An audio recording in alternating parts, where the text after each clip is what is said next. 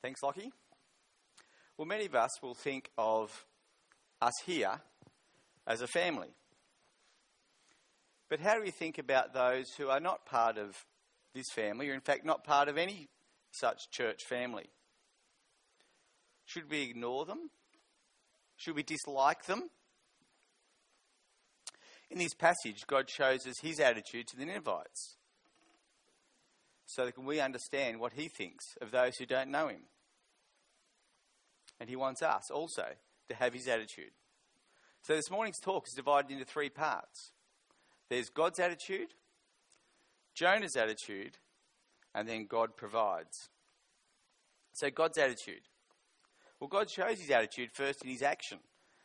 In chapter 3, verse 10, when God saw what they did and how they turned from their evil ways, he relented and did not bring on them the destruction he had threatened.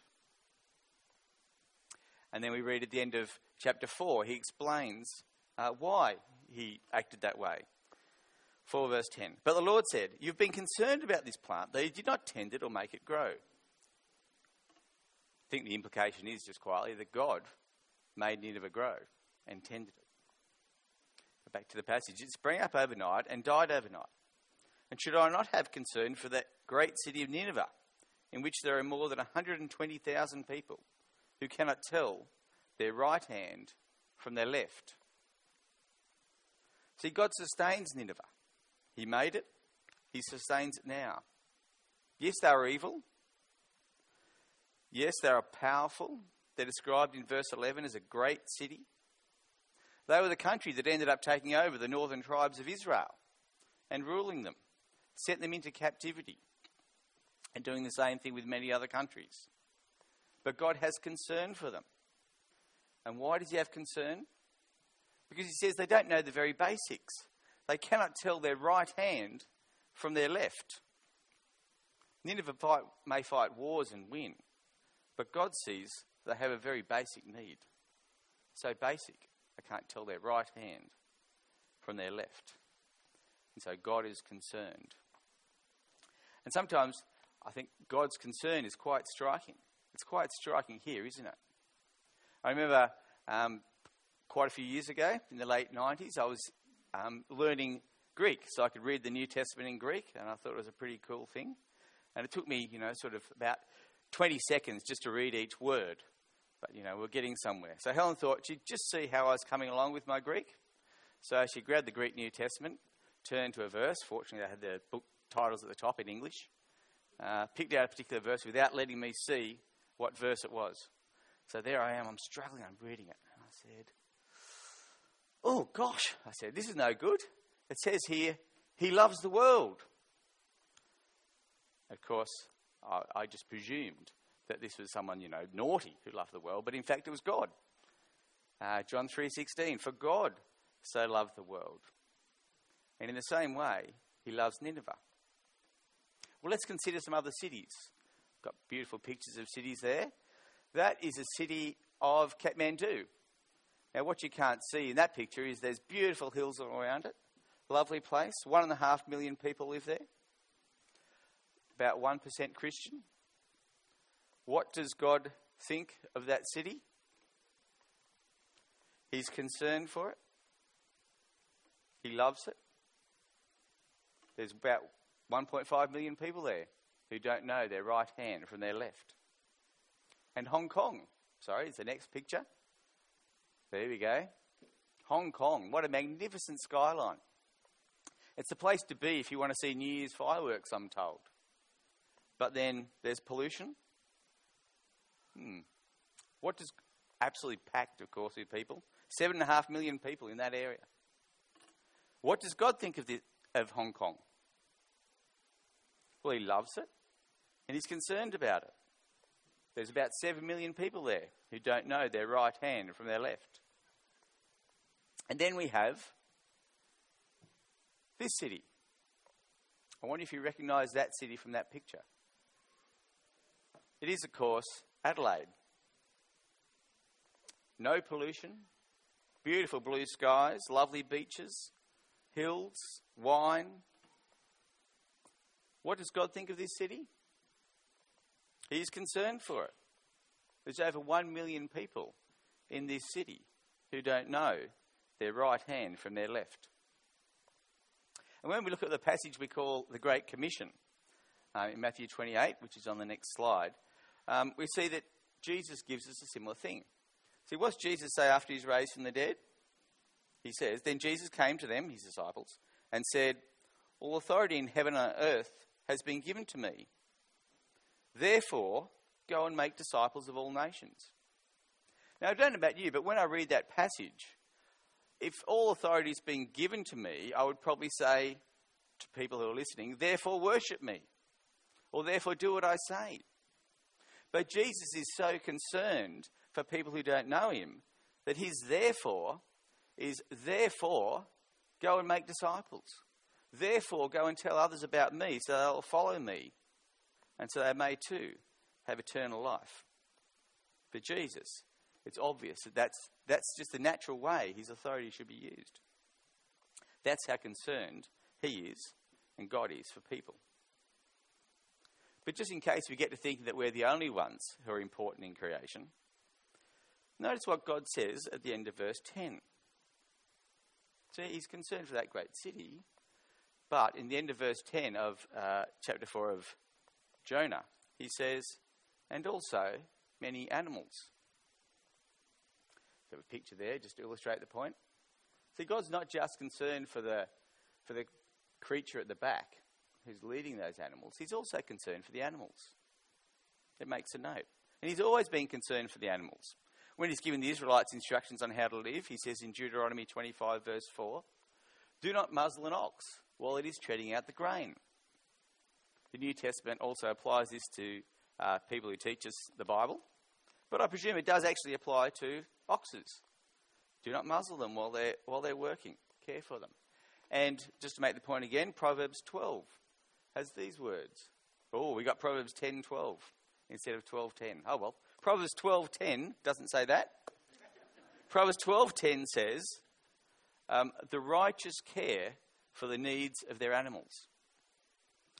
See, that's what God's like. He's kind and compassionate. He wants us to be the same. That's God. But Jonah, on the other hand, his attitude's very different. See, he explains why he ran away. We're not told in chapter 1 why Jonah ran away. We're told that he did run away from God. We're not told why. But now, verse 2. He prayed to the Lord, "Isn't this what I said, Lord, when I was still at home? That is what I tried to forestall by fleeing to Tarshish. I knew that you are a gracious and compassionate God, slow to anger and abounding in love, a God who relents from sending calamity. Now, Lord, take away my life, for it is better for me to die than to live." See, Jonah knew what God was like. God showed what he was like in the Exodus, which then was quoted again, we saw this morning in Joel from Cameron. That's God. He's consistent. He's compassionate. And Jonah doesn't like it one bit. It's funny. It's almost like there's a contrast between how the Ninevites react to God and how Jonah reacts to the Ninevites. See, the people of Nineveh had said in chapter 3, verse 9, "Who knows? God may yet relent and with compassion turn from his fierce anger so that we will not perish." But when Jonah has found out that those people are not going to perish, verse 5, chapter 4, Jonah had gone out and sat down in a place east of the city. There he made himself a shelter, sat in its shade, and waited to see what would happen to the city. It's almost like Jonah is saying, perhaps God will relent and will still destroy Nineveh. Hopefully. Hope against hope.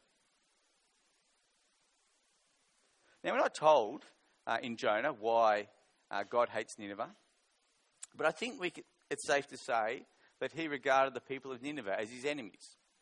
They were, after all, a very powerful country in that area for quite a long time around the time of Jonah. But surely there's a better attitude to enemies, isn't there? See, God has concern. Jonah hates that concern. But Jesus says in Matthew 5, he says, "You've heard that it was said, 'Love your neighbour and hate your enemy.' But I tell you, love your enemies and pray for those who persecute you, that you may be children of your Father in heaven. He causes his sun to rise on the evil and the good, and sends rain on the righteous and the unrighteous.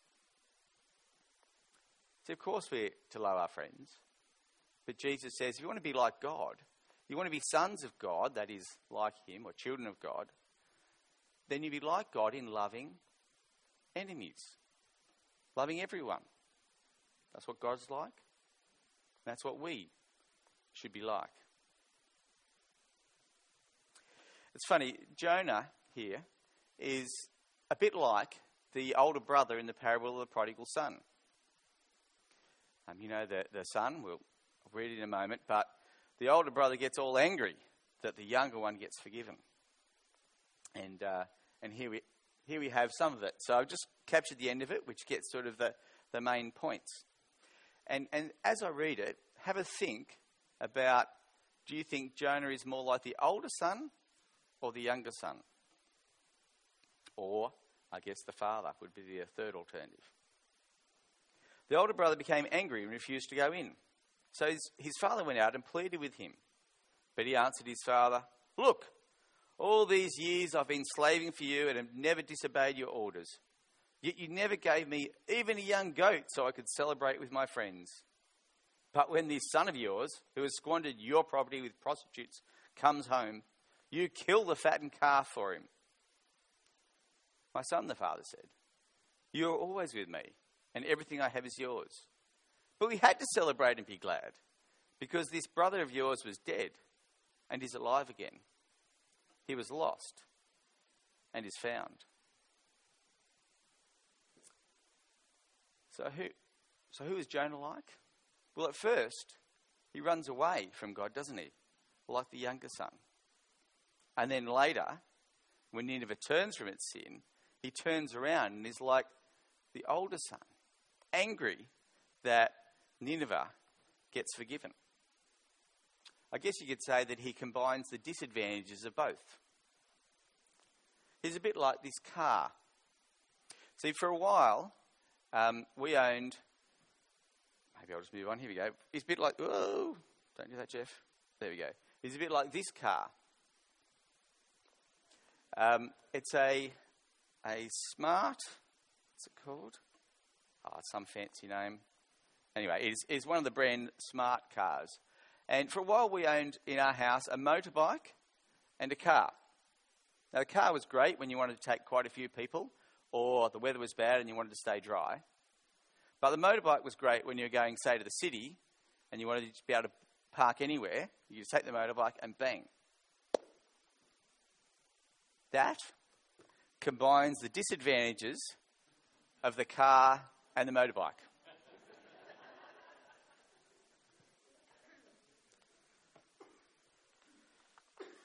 Smart crossblade, in case you'd like one. Jonah was a bit like that. See, he combines the disadvantages of both, doesn't he? And I dare say we can be too. After all, I presume the book of Jonah is here for a reason. It's not just here for us to laugh at Jonah. It's here for us because we can be like that. We can be those who run away. And we can be those who are a bit annoyed, frankly, that others get an easier ride than what we've had. So, can we change to be more like God? We've seen God's attitude, who is concerned for those who don't know him. We've seen Jonah's attitude, that he hates that concern. Well, fortunately, God provides. 3 times we see this passage. I'm going to find a blank slide if I can. Let's go there, hey? Oh yeah, that's all right, I've just put it on a blank slide. There we go. I'll come back to where we're up to soon. So 3 times in this passage, in Jonah 4, we see that God provides. So firstly, verse 5, Jonah had gone out and sat down in a place east of the city. There he made himself a shelter, sat in its shade and waited to see what happened to the city. Then the Lord God provided a leafy plant and made it grow up over Jonah to give shade for his head to ease his discomfort. And Jonah was very happy about the plant. See, it's easy to think of God providing good things. That's what we think, don't we? And that's what we talk about. Look what God has given me. God has provided me this job. God has provided me this house. God has given me this car. And we can think that God is blessing us when he gives us good things. But let's have a look at the next two things. Verse 7. But at dawn the next day, God provided a worm, which chewed the plant so that it withered. When the sun rose, God provided a scorching east wind, and the sun blazed on Jonah's head so that he grew faint. He wanted to die and said, "It will be better for me to die than to live." See, God provided the good leafy plant, and he provided the worm and the east wind just to make Jonah suffer. To make him suffer, why? So he'd learn a lesson. So it's almost like God provided the leafy plant just so he could take it away. So I think it's good when I get good things. I used to think, oh, he's just going to take it away. But I think it is good. Rejoice. God may be giving us something good. But we can't be certain quite why he's giving it to us, can we? But I think when he gives us something bad, we can be certain. See, God gives us bad things to teach us a lesson. Hebrews 12 verse 7. It says, "Endure hardship as discipline. God is treating you as his children. For what children are not disciplined by their father?" See, when we get bad things, God is actually being kind to us. He's treating us like children. He's loving us. He's helping us, like he helped Jonah, to be like him. I mean, I wouldn't care to be in the full heat of that Middle East sun, would you? With that hot wind. That can be hot. No shade. Not good. But it's not a sign that God hates Jonah. Actually, God loves Jonah. He wants Jonah to change. Peter Brain, who was a former bishop of Armidale Diocese in New South Wales, he wrote a book called Going the Distance for Christian leaders. And one of his chapters was called Depression Needn't Be Depressing. See, in it he said, depression gives church leaders an opportunity to look at their lives, see what's going on, see perhaps what changes they can make. See, perhaps they've been neglecting prayer or Bible reading. Perhaps we're trying to do too much instead of delegating things to others. See, for me, I'm often depressed when I've been neglecting evangelism. I know I should do it, and when I don't, it gets me annoyed. What does Hebrews say? Endure hardship as discipline. God is treating you as his children. It's a sign, often, that we need to change what we're up to. And I think the very fact that we have Jonah gives us hope. Because, see, how did we come to have Jonah? Surely it's only because Jonah wrote it down. And he probably didn't want to write at the end, and then I came to my senses and had a better mind. But I think the fact that he's telling us about what he was like is in fact saying, God did change me through this. It may have been tough, but I have changed. Well, we've come to the end of the book of Jonah, and I thought it'd be great now. I see I have about 20 more minutes. So, yes, it was a joke. For application. So, I think we can sort of sit here and say we're not like Jonah. But the book of Jonah doesn't just ask us, are we like Jonah? It also asks us, are we like God? I've put up a line here that will show, you think whereabouts on that line am I? So Jonah was obviously down the anger end when it came to how he thought about other people, in that case how the people of Nineveh were forgiven by God. And God, of course, is right up the right-hand end. He's concerned for the people of Nineveh. And he's concerned for others who don't know him. So, where would you put yourself on that line? And I guess is question A. And question B would be, where would you like to put yourself? See, for me, it's clear I'd like to be at that right-hand end of the line. But the reality is, I don't think I'm angry with others. I don't think I hate others often. But I do think I'm pretty apathetic, actually. I just don't make that much effort.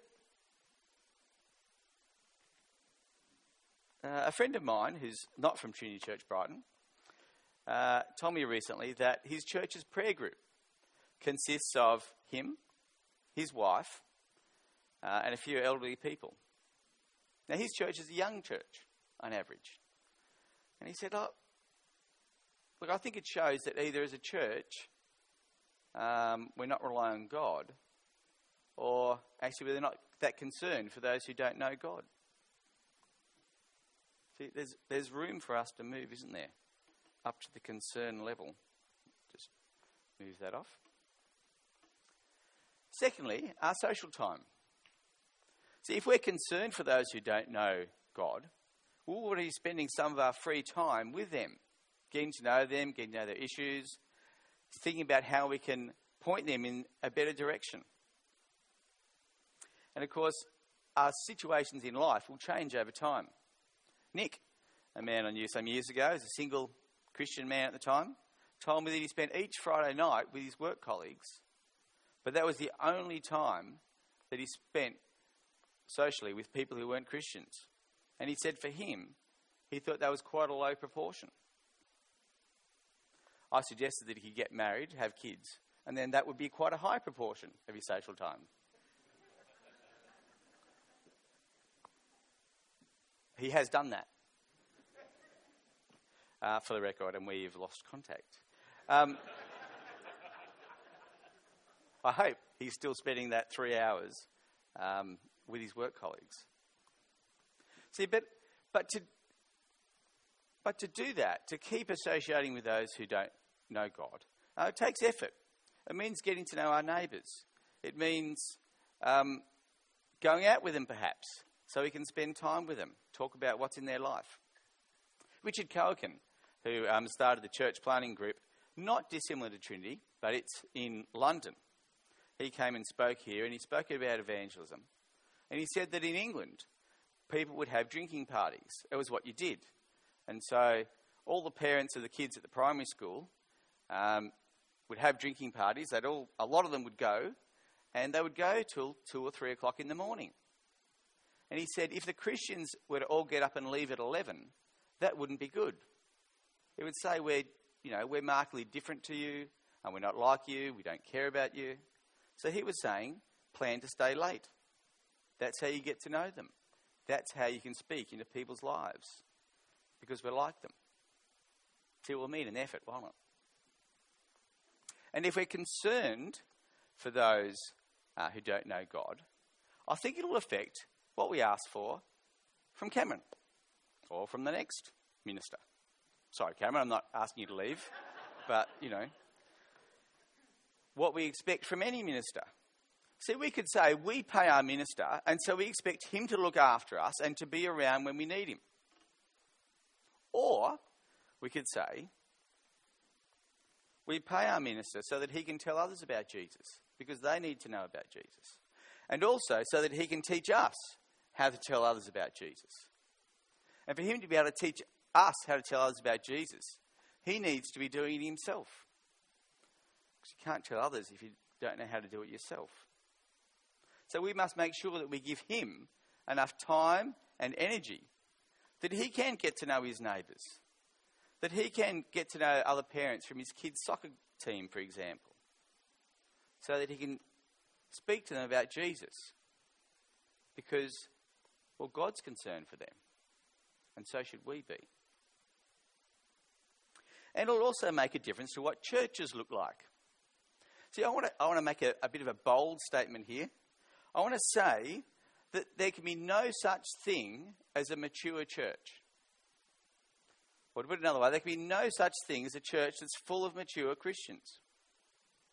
Why not? Well, because if we're mature Christians, we'll be concerned for those who don't know God, and we'll be spending time with them, we'll be talking to them, we'll be perhaps inviting them along, and some will come and join us. And they won't be mature Christians when they join us, will they? They'll be new. So that if we do have a mature church, It won't be mature for long.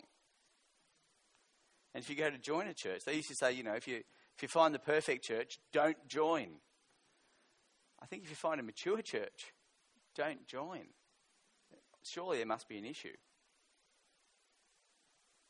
And I think there's also some good news when we think about this. We can think that if we're concerned for people to know God, that they'll come to dislike us. I don't think it's as true as what we think. A friend of mine's Dave. He's part of the soccer team I mentioned a few times. We as a soccer team will often discuss things after the match for hours sometimes. We discuss all sorts of things, all the topics you normally discuss, a lot of the topics, well, all the topics you don't normally discuss. We'll talk about politics, we'll talk about sex, we'll talk about religion. And at every opportunity, I'll explain what a Christian view is on a particular issue, or when, a particular time of the calendar, Easter, Christmas. I'll say a bit about what it is, because they don't know what Christmas means. They don't know really what Easter is. So I've been working quietly away on Dave for a while. And then one night we're having a discussion, and someone said that they had, I think it was a Jehovah's Witness, knock on their door and try to convert them, and how they were quite insistent and quite having a go. And Dave's comment was, he said, I've heard a lot of people with, Mormons and Jehovah's Witnesses and stuff. It's funny, I've never had anyone try to convert me. And I went, both inside and outside. And they thought it was quite funny. And the funny thing is, 2 or 3 times since then, he said the same thing and looked at me and laughed. Because he knows that it makes me uncomfortable. But I think Dave's also saying, Jeff, you can go a bit harder if you like. Try and convert me, that's fine. And Greg Lee, who was speaking yesterday at the men's convention, he's from Newcastle. And I imagine what he said about Newcastle is pretty similar to what Adelaide would be like. He says that when he talks to people in Newcastle, particularly younger people, they haven't been to church, they don't know a Christian, and he says, and they don't know the Bible, haven't read the Bible, but he says that's good, because they haven't had a bad experience of church, and they're often interested in what we believe. So it's not all bad news. Well, for God so loved Nineveh, that Jonah ought to have loved Nineveh too. For God so loves those who don't know him, Adelaide. We ought to love them too. And that love and that concern should shape our free time, and it should shape who we are as a church. Well, let's pray. Dear Heavenly Father, thank you that you loved us when we didn't know you. Thank you for those who are concerned for us when we didn't know you and told us about you. Help us to be concerned for others like you are. Guide our thoughts and our actions, and correct us to make us like you when we need it. Amen.